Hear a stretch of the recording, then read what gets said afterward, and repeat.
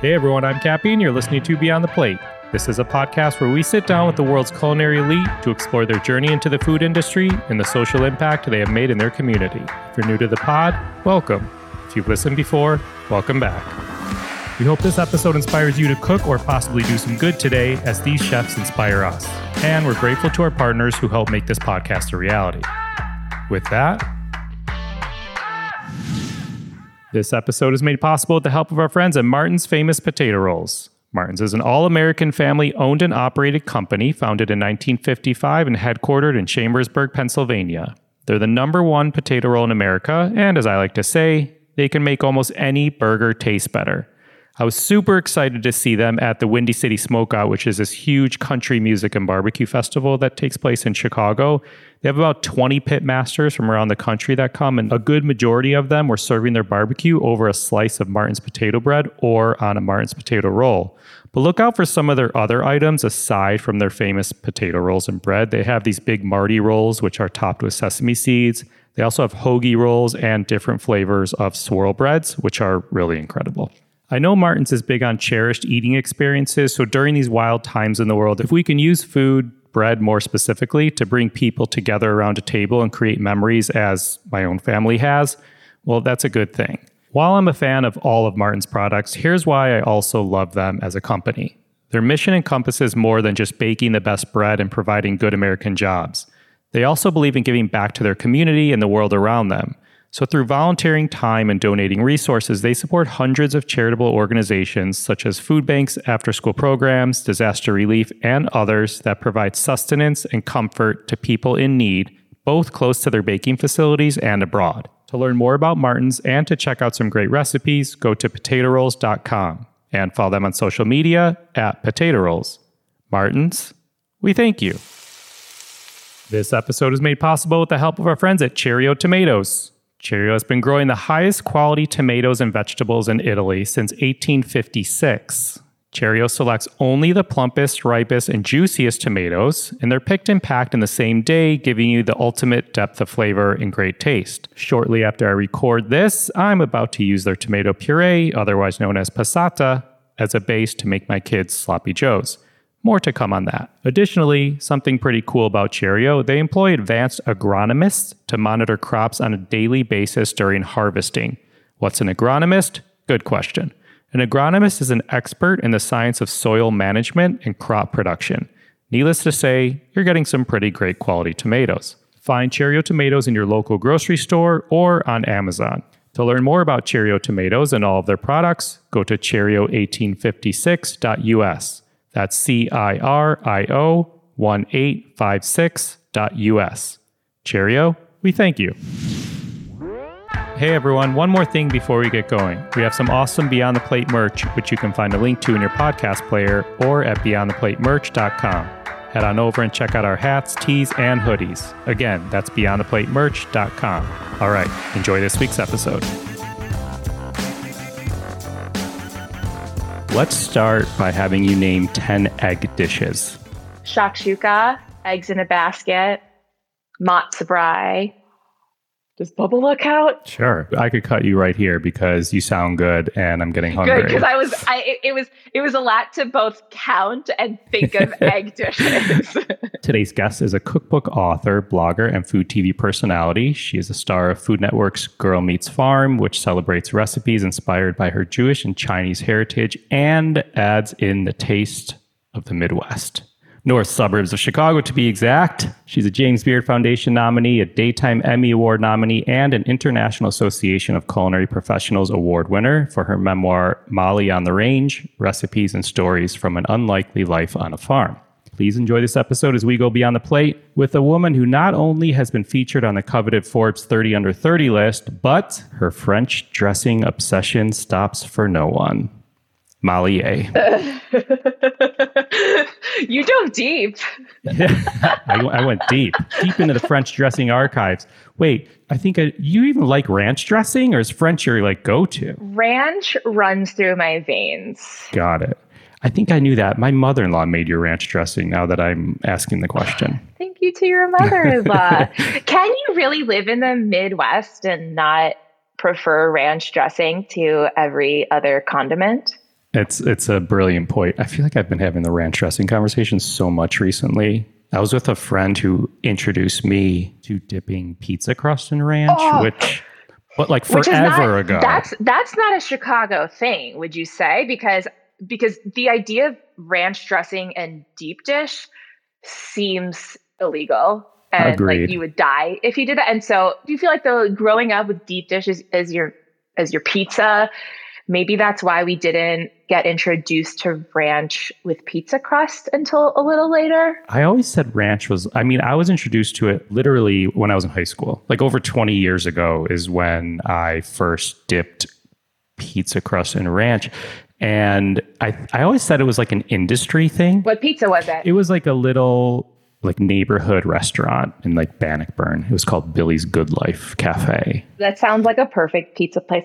Does it do the crust that's crimped edges like Barnaby's? Yeah, I think it was Barnaby's. That's the best ranch crust. I think it was a little crimped, but also I worked at Players Grill in Highland Park and they made their own ranch and I dipped way too many rolls in ranch dressing in my free time. I mean, hey, you've got herbs, you've got dairy, there's protein in dairy.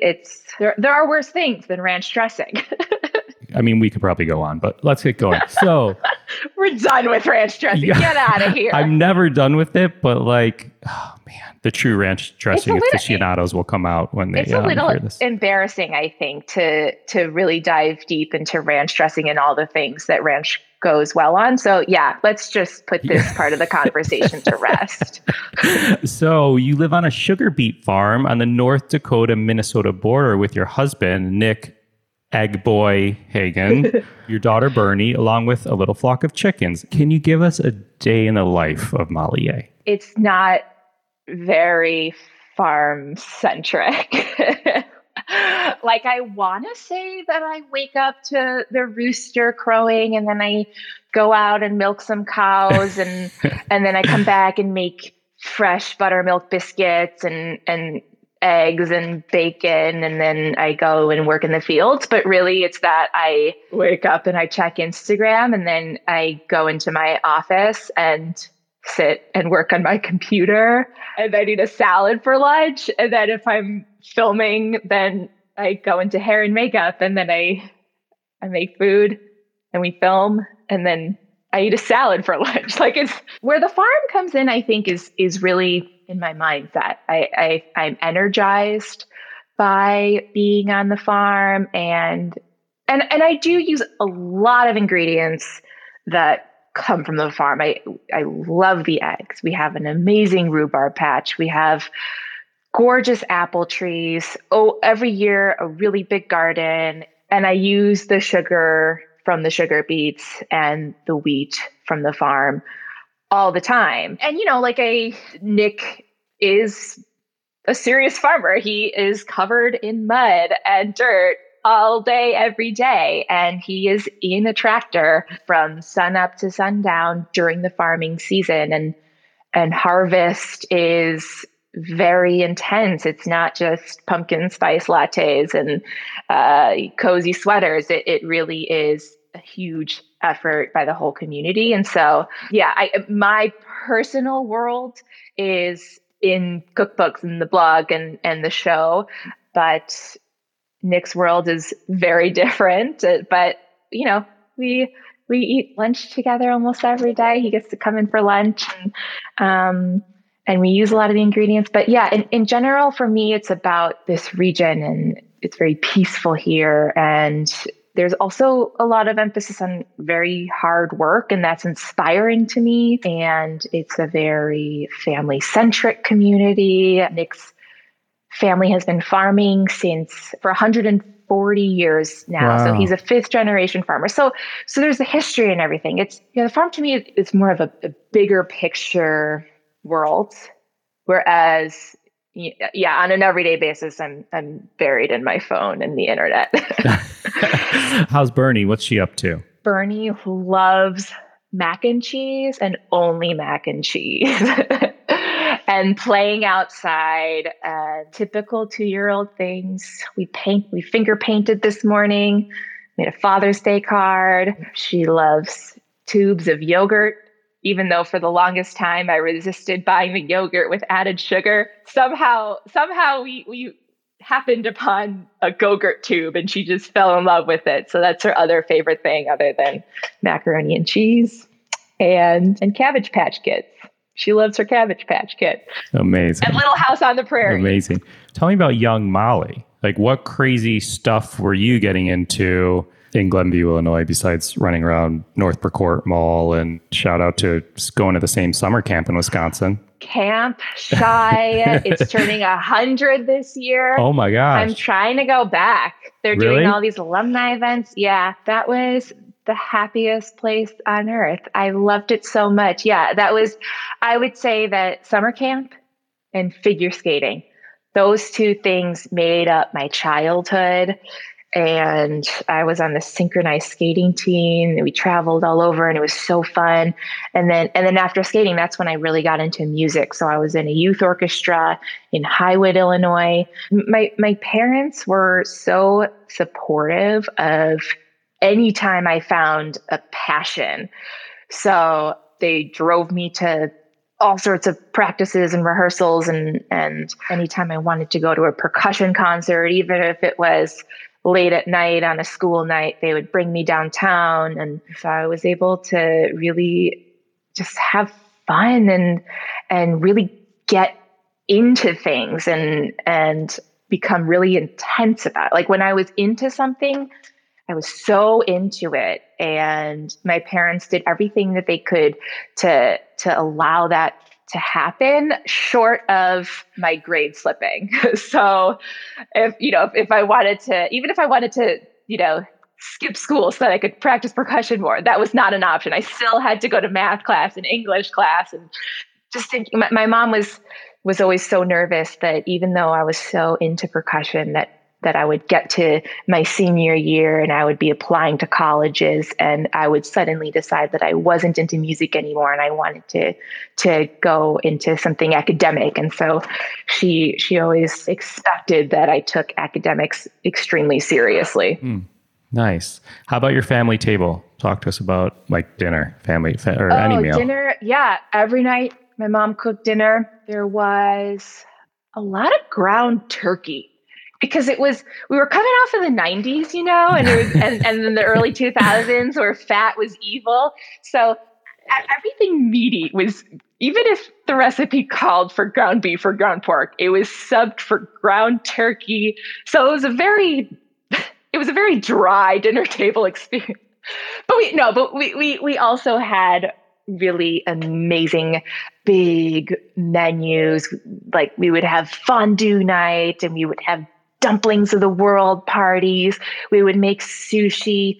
My passion for making food comes from my mom, and my passion for eating food comes from my dad, because he's like this human garbage disposal. He eats everything. He scrapes the mold off of the leftovers. Nothing goes to waste. And so it was a very food centric family. How did the two cultures come into play, like when it came to food?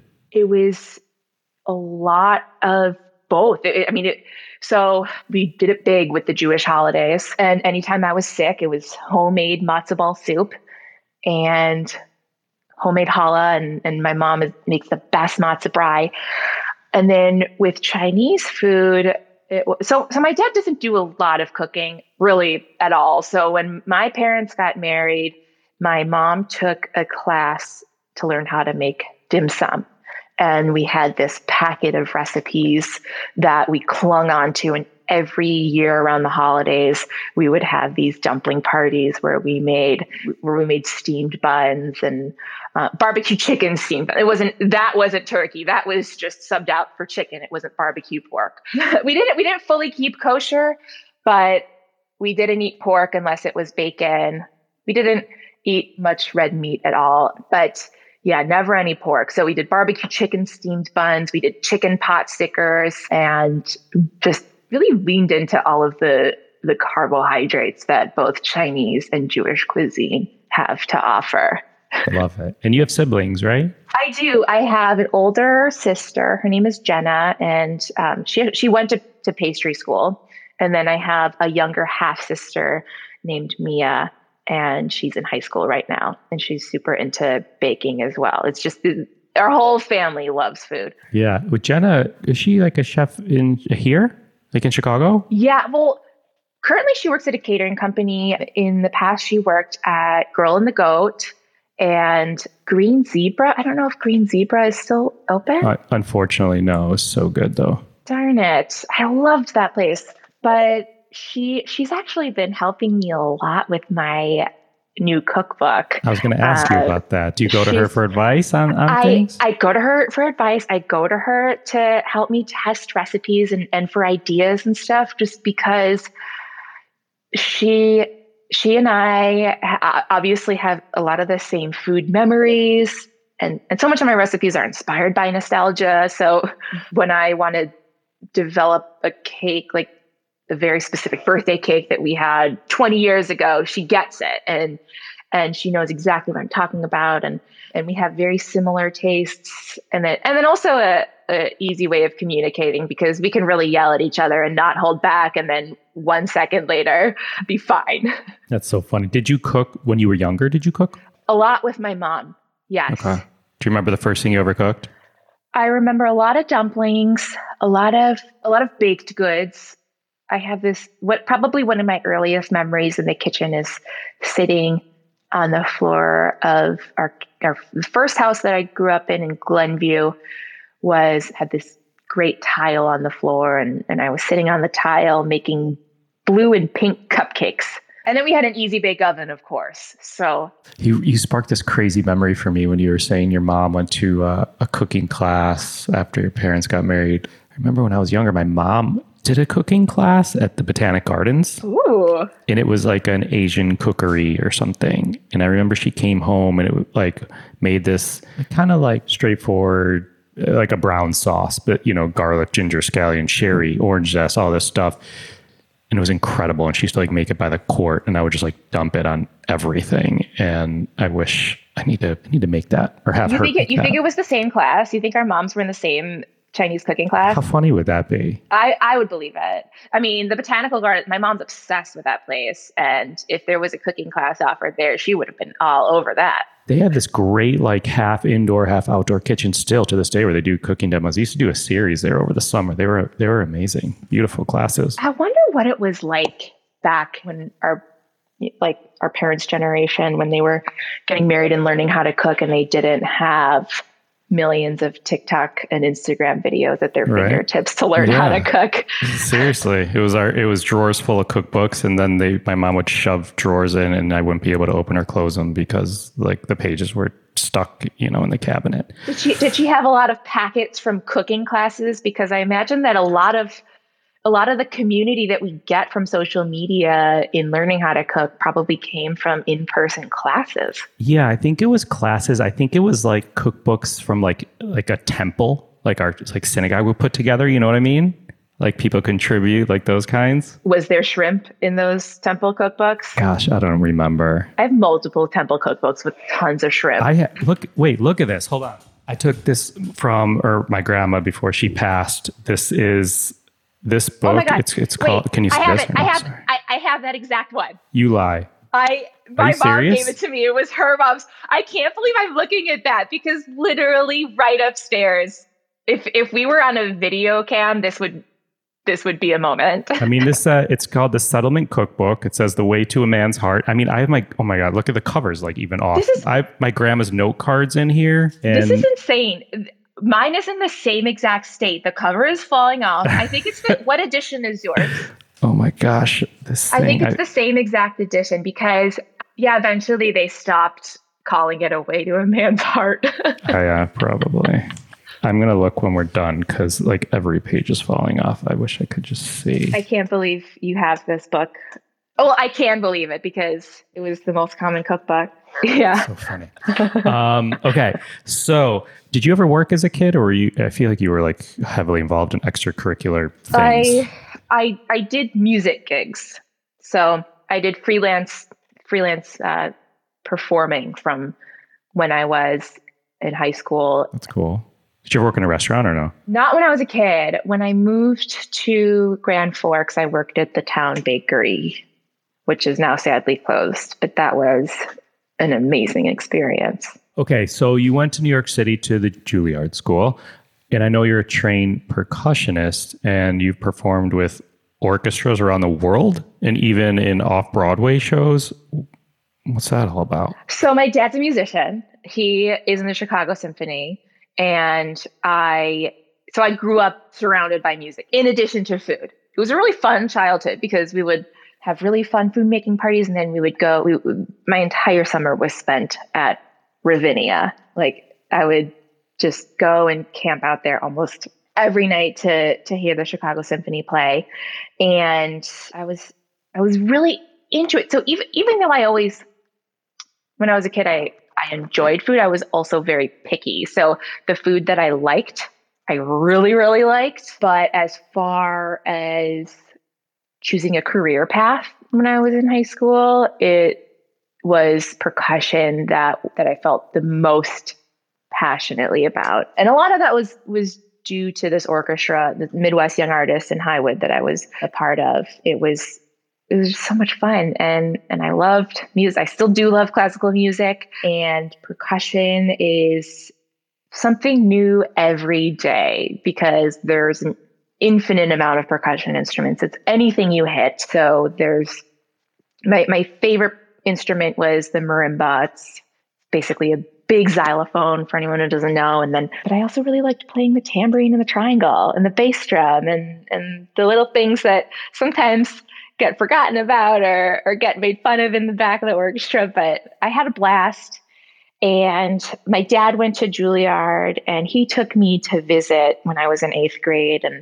And that was my first time in New York. And I remember having an H&H bagel with him. And it was a really impressionable trip for me. So that's when I decided that I really wanted to go to Juilliard. And it was at Juilliard, though, where I was opened up to the world of restaurants in New York. Yeah. So talk to me about your time in New York. Because, I was going to say, that's what I thought. You fell in love with food there. Yeah. Right? Yeah. Okay. So I went there for the music, stayed for the food. What happened was that as much as I loved percussion and orchestra, there was a lot of downtime, a lot of waiting for my one triangle note in the back of the orchestra. And also I got frustrated always having to play music that was written by composers that I didn't know and being told to have an interpretation that wasn't my own and not really finding that much creative fulfillment in it. Yes, there were a lot of pieces of music written by contemporary composers that I fell in love with, but as far as pursuing playing a very specific genre of music as a career, I wasn't getting the kind of creative fulfillment out of it as I wanted to. And it was around the same time that I was taking private lessons from my teacher, Gordon Gottlieb, who was this incredible studio musician, but also very into food. And he would come to my lessons with stories about trying the was it the Minetta Tavern Black Label Burger? Yeah. Yeah, he came to one of my snare drum lessons telling me all about this burger, how it has this perfect bun and how you don't need anything else besides the caramelized onions on it. And the detail that he described it to me was so exciting that I immediately took all of my work study money, went downtown, got a Minetta Tavern Black Label Burger by myself, and was so excited about it. And it was around that time that I was working on my blog too. So the blog was something that I started just out of the passion for scrapbooking. I've always kept scrapbooks and diaries and everything. And I had this blog that when it started, it wasn't meant to be a food blog, but it quickly, with the inspiration of New York and the inspiration of Gordon, it turned into a food blog because I was all I wanted to talk about. So I spent all of my weekends and evenings going around to different restaurants and food trucks and trying every kind of food that I could afford and that I could get my hands on. And then I would blog about it. And then after a little while of this, I learned how rewarding it was to cook food inspired by these restaurants and call up my mom for our family recipes. And I learned that in creating a recipe and taking the photos, editing the photos, creating the blog posts and writing about them and having a hand in this creative process really from start to finish was so fulfilling to me in a way that percussion and music sometimes lacked. And that was when that shift started to happen from music to food. I still really love playing percussion. I'm super passionate about it, but as far as seeking creative fulfillment on an everyday basis, being in the world of food is where I was meant to be. Got it. That's so interesting. So had you met your now husband, Nick, at the time? Yeah, we overlapped at Juilliard for 2 years. He was 2 years ahead of me. And we were friends. We were always in different social circles, though, because he was very quiet, kept to himself, didn't go to any parties, was a little antisocial, and will be the first to admit that. And I was totally the opposite. It wasn't until after we graduated that he had actually come back to his farm and then moved back to the city. And by that point, a lot of our friends had moved away from the city, except we had this one really close mutual friend. So we were just hanging out all together. And that's when we actually started dating. Got it. What 3 words would you use to describe Nick? Thoughtful, hardworking. He's pretty serious, but he does have a dry sense of humor that comes out only once you get to know him. And it's starting to come out on Girl Meets Farm. In the beginning, this goes back to his thoughtful description, he would really get in his head about what he was going to say when we were filming the meal scenes. And I'd be like, no, just relax, be your funny self that you are with me all the time. And it was, there was a divide with that camera, but it's hard. It's really hard, but he has gotten some good zingers recently that I'm so happy about. Nice. I love it. What 3 words would he use to describe you? Insane. I think he would say extreme, because when I love something, I really love it. And then when I don't like something, I really hate it. Maybe hungry. Insane, extreme, and hungry. I like it. Do you remember the first thing you ever cooked for him? It might have been pizza. I remember the first thing he cooked for me, which was totally disgusting. It was our very first our very first date was an early morning bike ride, and we biked out from I was living in Borum Hill, and we biked out to Rockaway, and then we biked back, and then I had to get ready for work. And so I went upstairs and I got ready for work. And when I came back downstairs, he had made what he called marbled eggs, which is when you make scrambled eggs, but you don't want to dirty up a bowl. So you just crack the eggs into a hot pan and then scramble them around. And then you don't salt them. You just season them with half a bottle of dried basil. So that was one of the last times he ever cooked for me. And then I think... Was this the start of Egg Boy? Yeah, it was. Yeah. The reason that he cooked eggs for me was because he was wanting to bulk up, and he's always been very tall and very skinny. He read this article about Zac Efron, who once bulked up for a movie by eating dozens of eggs a day, apparently. And so he took that as his inspiration to just also eat dozens of eggs a day.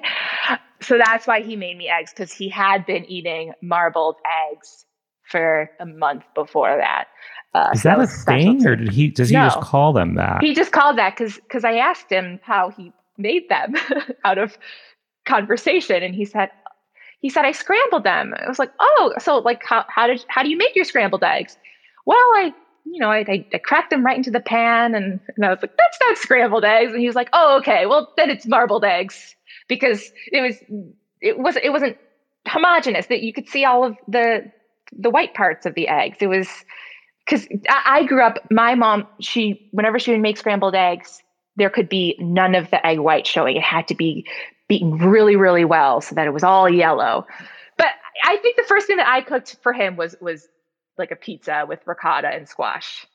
So you guys both wind up moving back to North Dakota / Minnesota.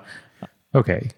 Explain something to me. We have two people here who went to a school that's like a world leader in performing arts, and neither are really doing performing arts. I got you. What was his plan? I don't know. He still plays. He loves playing. Every time. You play together? Not really. He plays there's a trombone choir in town, and there are some big bands that he plays with, and some community bands. And I love listening to him play. He plays a trombone, and it's one of the most beautiful instruments. And so every time it's the farming off season, he picks it back up and he practices every day and performs a lot. When he and I are similar in that we had similar upbringings.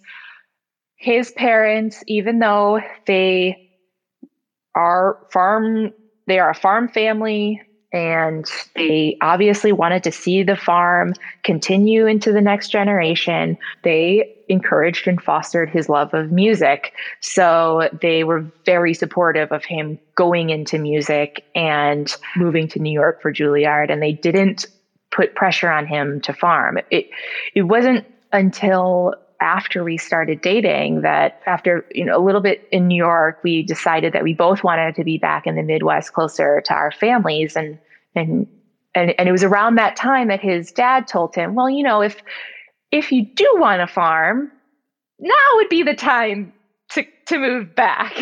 And he was like, sure. I mean, at the time, like it just seemed like such a lovely idea. And yeah, it was sort of weird that we had this classical music degree, but I would say that the education that we got at Juilliard and the things that we learned there 1,000,000% carried over into what we're doing now. Give me an example. Performing. For me, at least, like performing in front of a camera or doing live demos, or just talking in front of a screen, like, and having to think about multiple things as you're performing. It has been something that it's been a challenge for me, and it's been something that I have to work on. But at the same time, the very concept of it does not feel foreign to me, especially coming from a world where performances are always live, where if you mess up, there's no editing. And now being in a world where everything is on camera and it can be cut, in a way, it feels a lot more relaxed. And then there's also the work ethic and working alone a lot, both on the farm and in recipe development and cookbook writing. Nick and I both spend a lot of time alone, and that's no different from being in a practice room and having to take initiative with your work schedule and your practice schedule, and then find weaknesses in your work and work to try to fix them. So it's very confrontational with yourself. And that's something that I think Nick and I were just used to after spending 4 years alone in a practice room. Yeah. Did you feel out of place at all when you moved to the farm? For sure. People here the community here was extremely welcoming and extremely warm.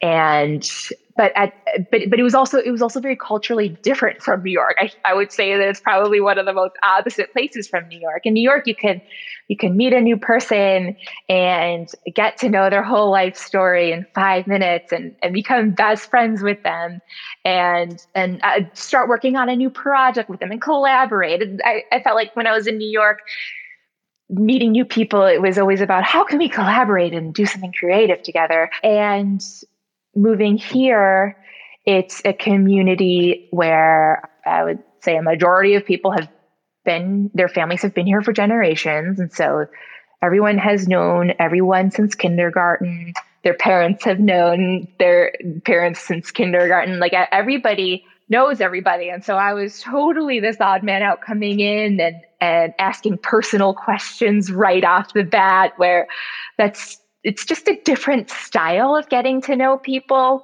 Now, in retrospect, being here for years, I really feel at home, and these are my people. And it took some time to really get to know the community, just because it's a different style of getting to know each other. And then there's a food element too, and being Jewish too. It's a very Lutheran and Catholic community. And so celebrating Jewish holidays and making Jewish food, I can't just, go down the street to Zabar's and get some matzo ball soup and a loaf of challah.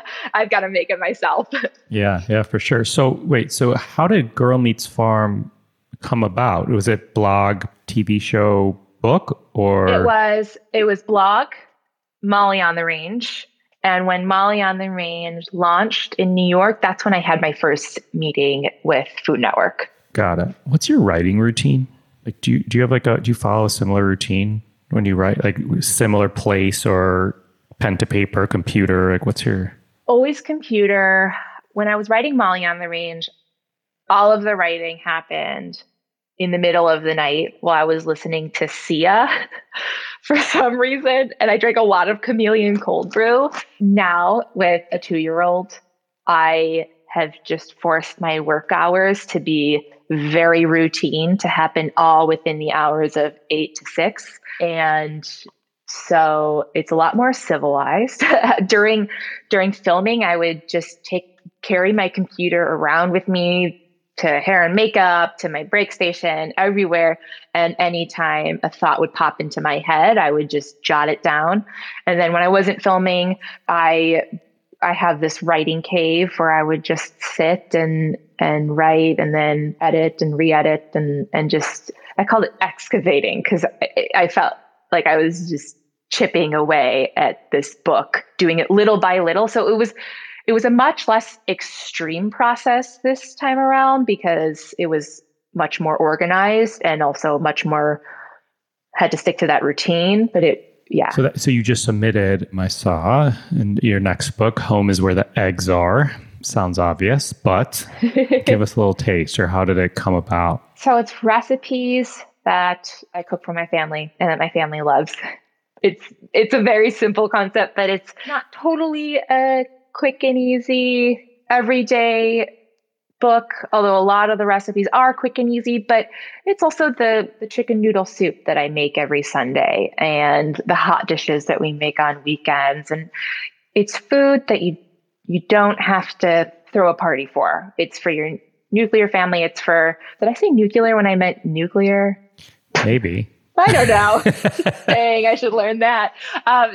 It's food for your immediate family or whoever you live with, or your closest inner circle. So baked goods and desserts that aren't in huge batches and that last for a while in the cookie jar, so you don't have to feel the need to share them. And stop right there, Molly. Let's talk about your cookie jar. Okay. You have like multiple cookie jars on your counter, and you always have multiple cookies in your cookie jar. It's because I'm always testing. Do you remember what's in there right now? I know you're not like in front of it. Cookie jar's on a break right now, but I would say most commonly it's mandel bread, because mandel bread is the lowest maintenance cookie to have on hand, since it doesn't go bad for months. Yeah. So my mom makes mandel bread and stores it in the freezer. I actually like it out of the freezer more. Is that weird? Not weird at all. Cold food is delicious and it gets snappier. Yeah, so good. Yeah. So, well, you've created and have had this popular food lifestyle brand blog,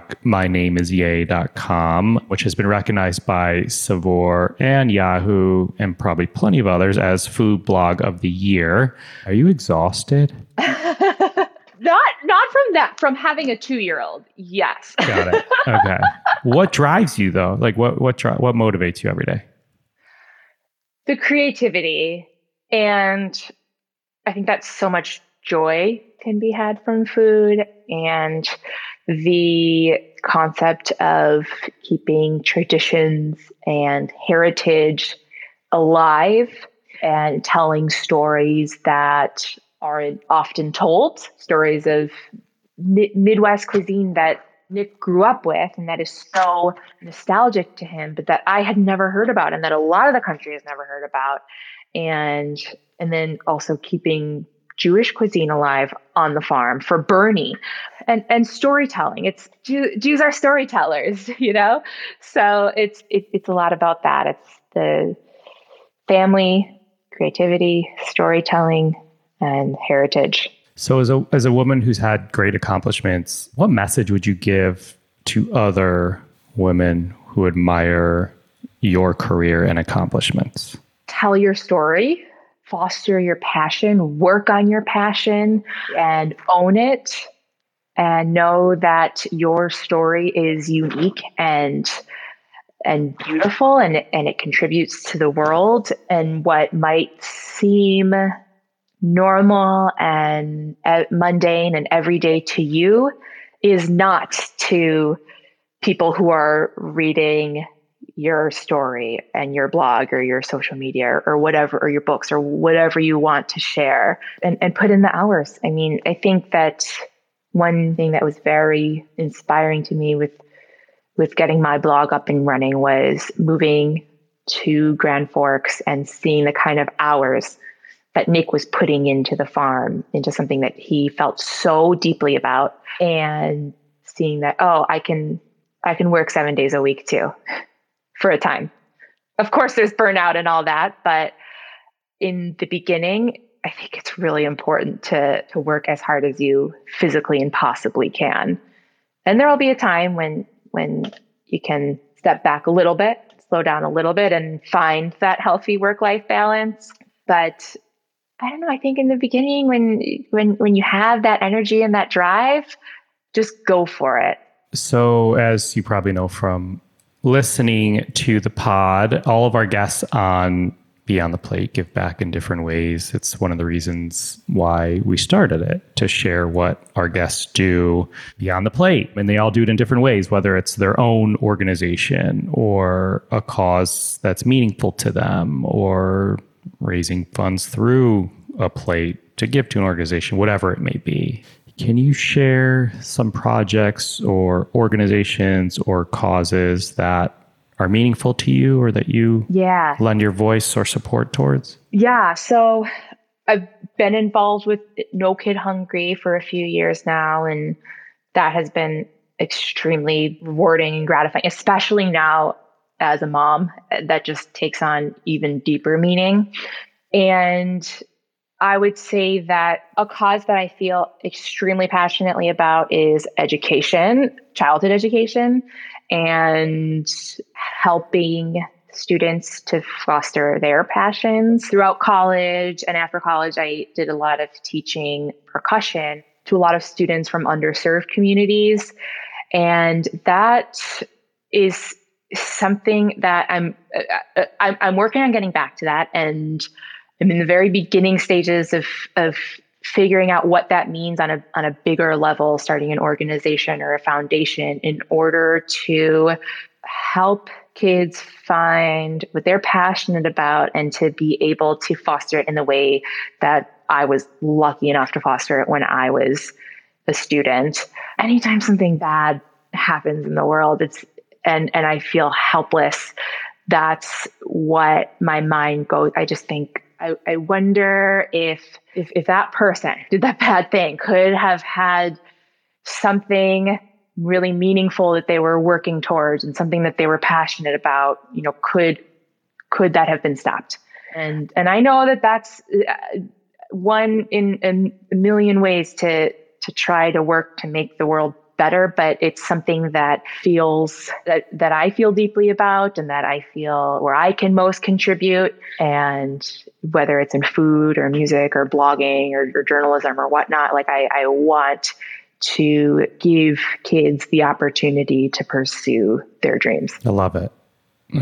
That's amazing. So not that this is about me, but two things. One, on behalf of Share Our Strength, No Kid Hungry, I'm on their leadership council. So thank you for everything you do. Thank you.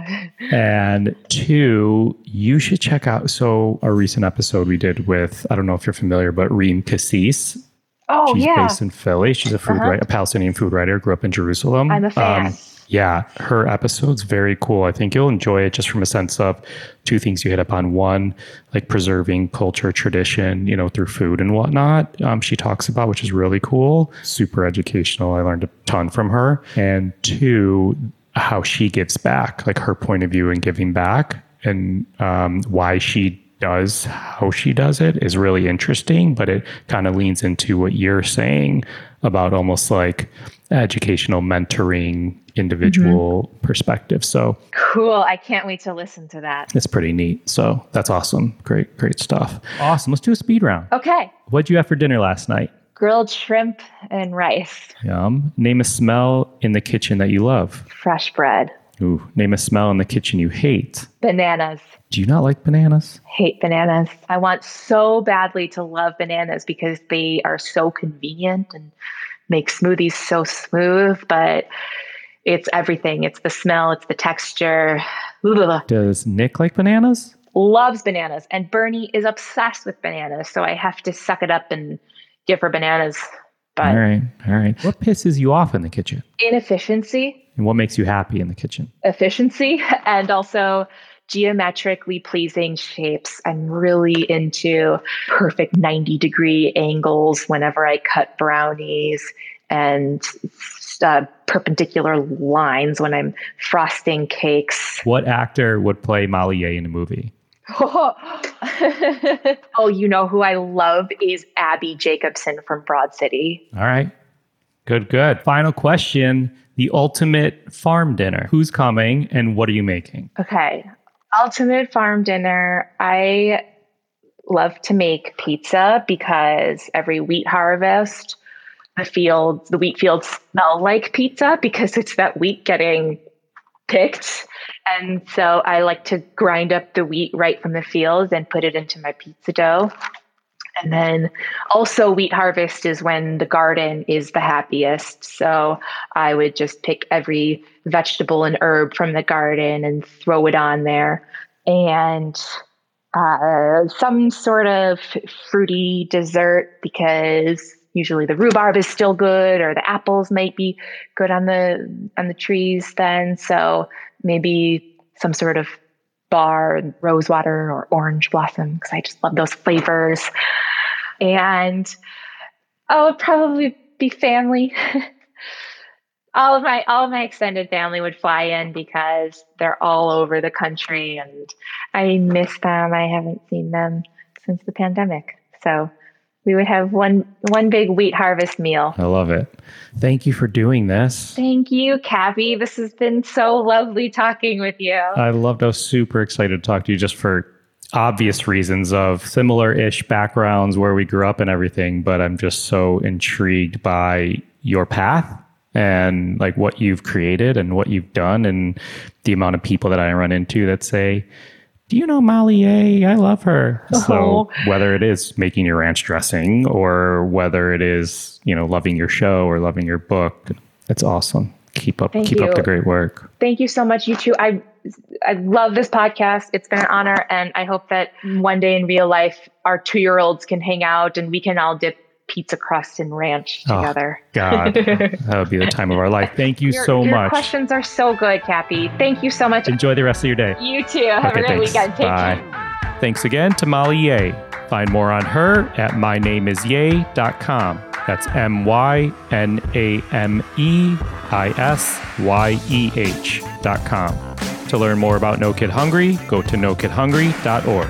Find me and keep up to date with this podcast across all social media platforms at On Cappy's Plate, or go to BeyondThePlatePodcast.com. Beyond the Plate is on all of the socials at BT Plate Podcast. This episode was produced by myself, along with Ian Cohen, Joel Yetton, and Shant Petrosian. Our digital media is by Sarah McClellan-Me. Our music has been composed by Goldford. Find him at iGoldford. As always, special shout out to my wife, Katie. Please rate, review, and or subscribe to this podcast on your listening site of choice.